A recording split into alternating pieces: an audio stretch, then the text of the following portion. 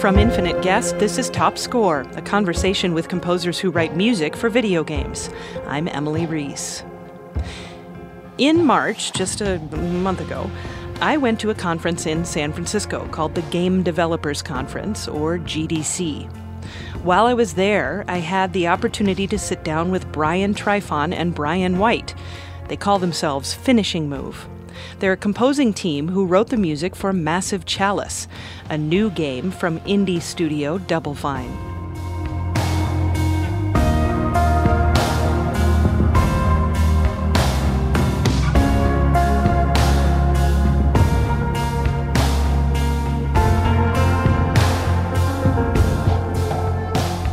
How did you two meet and start writing music together? First, we were friends and we were familiar with each other's work. And basically, we'd been hiring each other for a lot of different projects to sort of help out with each other. And then 2 years ago, we decided, okay, you know what? We have very complementary skills. We should team up and form a company. We had met a long time ago. He actually, when Brian Tryfon moved back from Los Angeles up here to the Bay, he was working on his artist album and had just finished that. I was running a pro audio school where we taught Pro Tools and did Avid certification and stuff like that. And he was broke and he needed a job. I just lost one of our instructors and we were kind of like, oh man, I need to find someone. So I reached out to him like, hey, do you know how to use Pro Tools? I was like, no. And it's like, great, you're hired. Yeah. So I learned it real quick and started. So that's how we started professionally working, and then it just took off from there.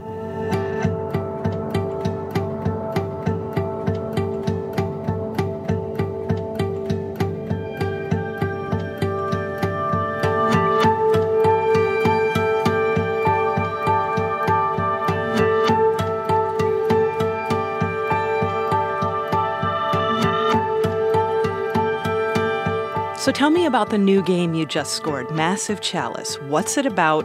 What's the game like? Describe it if you would. Essentially, it's a turn-based sort of tactical strategy game. So Final Fantasy Tactics or is it XCOM? Yeah, that sort of similar style. And the sort of interesting hook about this is it takes place over like a 300-year time period. And so the idea is that any of your characters or heroes, no one's going to live long enough to fight off the enemy, which is called the Cadence. And so it kind of just creeps and infiltrates your different keeps and areas. And so what you have to do is, in order to win the game or defeat the Cadence, is you're going to have to strategize and, breed your heroes over time so that you have another generation of heroes to fight over this. To last over 300 years. Huge timeline. And so you have to kind of, some people will be fighters, but some people you'll retire and, you're going to marry them off, and some people will. Yeah, it's like a lot of it's about like breeding bloodlines and families and things like that. So, and like life and death. And so it's like pretty cool subjects for a game to it's very touch. Ambitious. Yeah, definitely.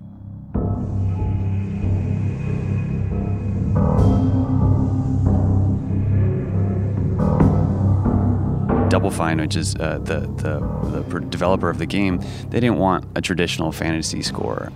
So we wanted something that would be not stuck in a certain time period, because it takes place over 300 years. It's also in a fictional universe, and so we didn't want it to be like, okay, Baroque music or something like that. So we tried to go for something that was a combination of different time periods and different cultural aspects, but really something that strikes like the human aspect, that strikes the emotional quality, because there's a lot of like life and death and birth in the game, and to bring out that like human emotional quality and a timelessness, I think that was what we focused on.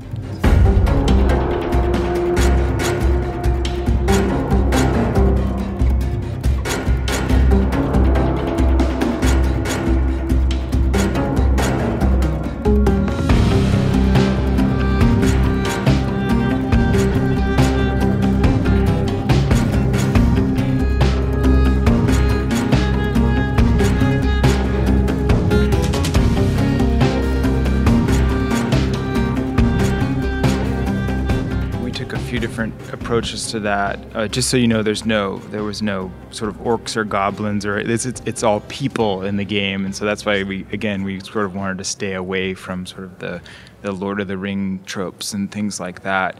And because it's an indie game, we also didn't have sort of huge orchestral budgets, and it's not even something that we really specialize in. We're more single instruments and soloists and electronic elements, and so we definitely wanted to bring in sort of our signature electronic elements, but we also want to have a lot of human components. So we recorded lots of guitars.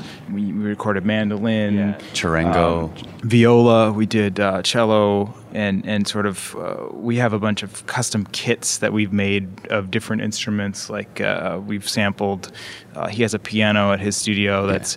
It's not like a Steinway or anything, but it's very unique sounding, and so that's one of the things we like to do is try to find unique instruments to sample that are our own. And that we can record, and it's not going to sound like anything else. But stylistically, just like as an overview, I mean, I describe it's kind of like there's like a post-rock element, you know, and then there's kind of like there's a little bit of a world thing, but not in. You can walk that fine line between like a sort of cheesy world fusion, which we definitely tried to avoid, and just like a different ethnic instruments, post-rock, cinematic sort of vibe to it.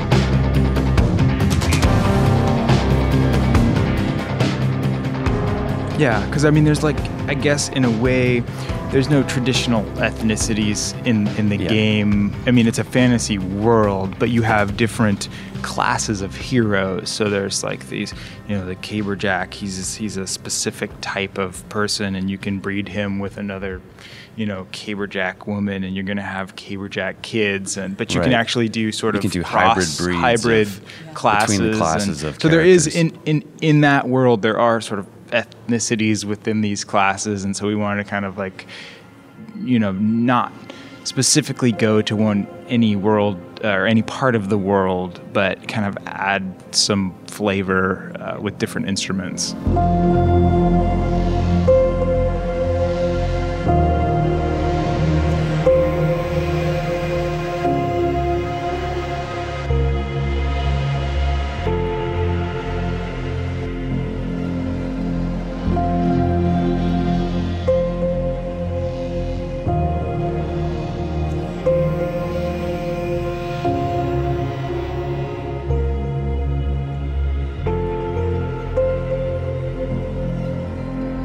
I think more so than any project we've ever worked on, we had a lot of freedom. And particularly Brad Muir, who's the designer of the game, he just sort of was like, I want to avoid Lord of the Rings, but other than that, they were just pretty open to hear what we had to do. And it was great. Like the whole team there, and Brian Min, the audio director, was so helpful just in terms of encouraging us to take risks. Like that's what they really wanted us to do. And because it's hard sometimes when you are working on a game that's of a certain genre, not to feel just pressure by the genre itself to fall into that.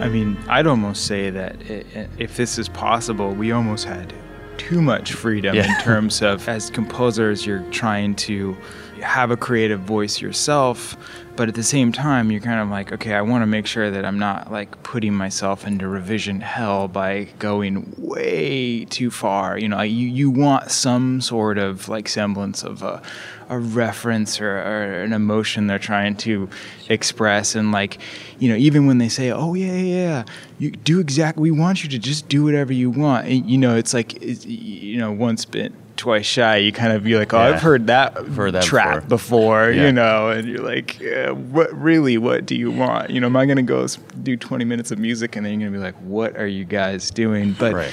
It actually, in this case, I mean, when we originally had our meetings, it was like, yeah, like, do we like what you guys do? Like, go do some really cool stuff. And so we're just kind of like, okay. And so we actually, we did our own sort of style guide, and a lot of times we'll sort of throw stuff up to gameplay, just tracks that we think, you know, hey, is this going to work against that, and kind of create our own references to kind of work from and do what a music editor, like do a spotting session essentially with stuff that just to see like how does this play against it and like so our own style guide and inspiration, and then start working based on that. It was kind of like we took on that sort of role that normally would be handed down to the composer, where they're like, okay, here's some things that we were liking, like, and we like that. We want to reference, yeah. So we're kind of like, okay, well, we don't have that. Like, let's do a little of that legwork before we just like dive into writing. Yeah. And it's actually something that works out really, really well, and we continue to do that.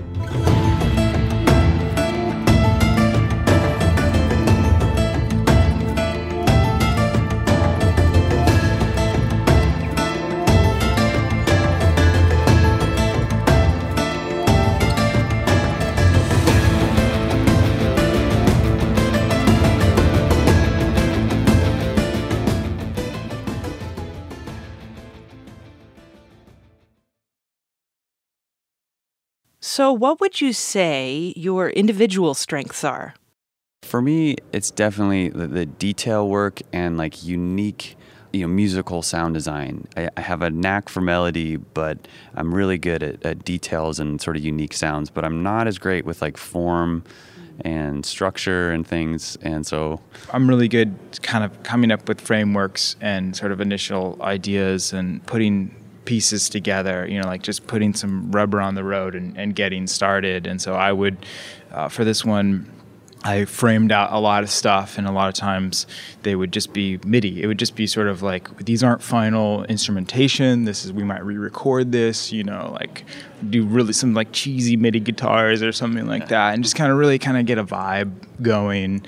And then I'll kick it over to Tryphon, who is really great at kind of like adding that special sonic element, that identity, taking it to this, crazy place. But a lot of times it goes to this place that's like, it'll be a 2-minute cue and I'll get back like 10 minutes of stems and with all these great ideas. And he knows that. Yeah. And so then I'll sort of come back as the finisher and sort of give it some structure and polish. I also we do all our own mixing. So it comes back into Pro Tools and I'll mix it and sort of give it a final polishing. It's an iterative process, and I think that actually makes it stronger because we can filter each other's work. Both of us, it's kind of funny. I mean, like he'll send me sometimes an initial idea. I'll be like, dude, what is this particular, part or sound? And then I go and I record a ton of instruments, do a ton of stuff, and throw it back at him. And he's like, what is all this stuff? And then the back and forth filtered result ends up stronger than anything, we do individually. So it's a good workflow.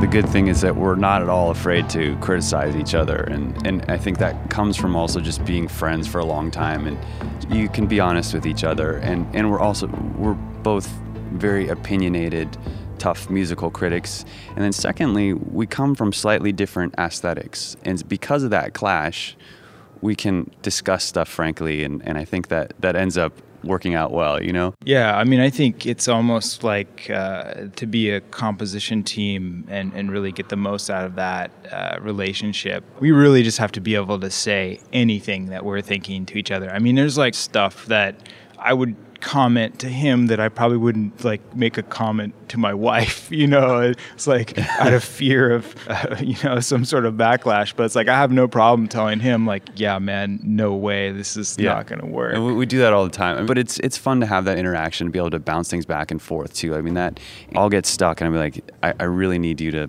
take a look at this. I've hit a plateau, and vice versa, or sometimes Brian will be like, I don't even know what to do with this. Just, like add some things to this. And I think that really helps.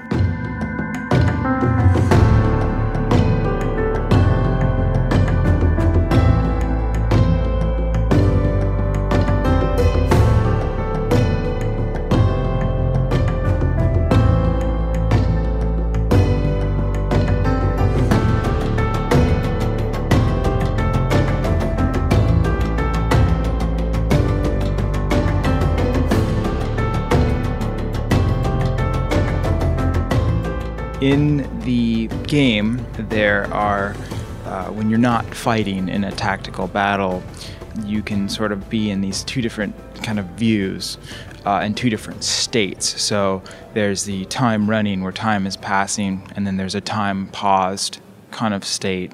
And there's what's called a ruler's view, where you're sort of looking over your world. And then there's a keep view, or the people's view, where you're kind of in one of the keeps and you're looking at your heroes. And one of the sort of compositional challenges we had to tackle was, how do we sort of thematically tie that together with music that kind of had a nice feel between going from these different sort of bigger ruler's view over your whole world, zooming in to the keep view, and then starting and stopping this time moving. So that was this one liquid experience. And so what we actually did is the theme that we composed in this ruler's view, you have this kind of like really open kind of stark instrumentation and with piano and sound design. And as you zoom into the keep view, we add sort of a new take on the theme with violas. It's this sort of warmer. It's almost like indoors versus outdoors is what we were trying to describe with the way that we sort of approached the instrumentation of the arrangement. And they were able to implement it in a way that it's time synced. So as it crossfades in, you're sort of the melody might be taken over by sort of this sort of indoor viola instrument in a seamless kind of way. And the same is with this sort of the time pause, time start. We had to kind of figure out a way to musically describe time ramping up and then stopping when an event happened. So we kind of had to do these unique stingers and sort of sweller kind of events.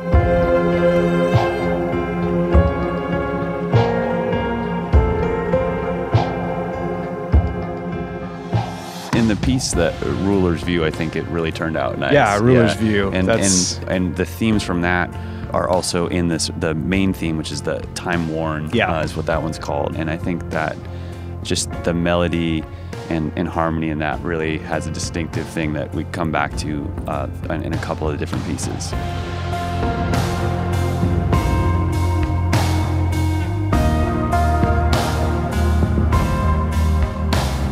Thank you for listening to Top Score from Infinite Guest. You can learn more about Finishing Move, that's composers Brian Trifon and Brian White, online at infiniteguest.org. Top Score's production assistants are Pierce Huxtable and Mark Hintz. Top Score is supported in part by a grant from the National Endowment for the Arts, Artworks. Follow Top Score on Twitter and Facebook at Top Score Podcast. That's Top Score. I'm Emily Reese.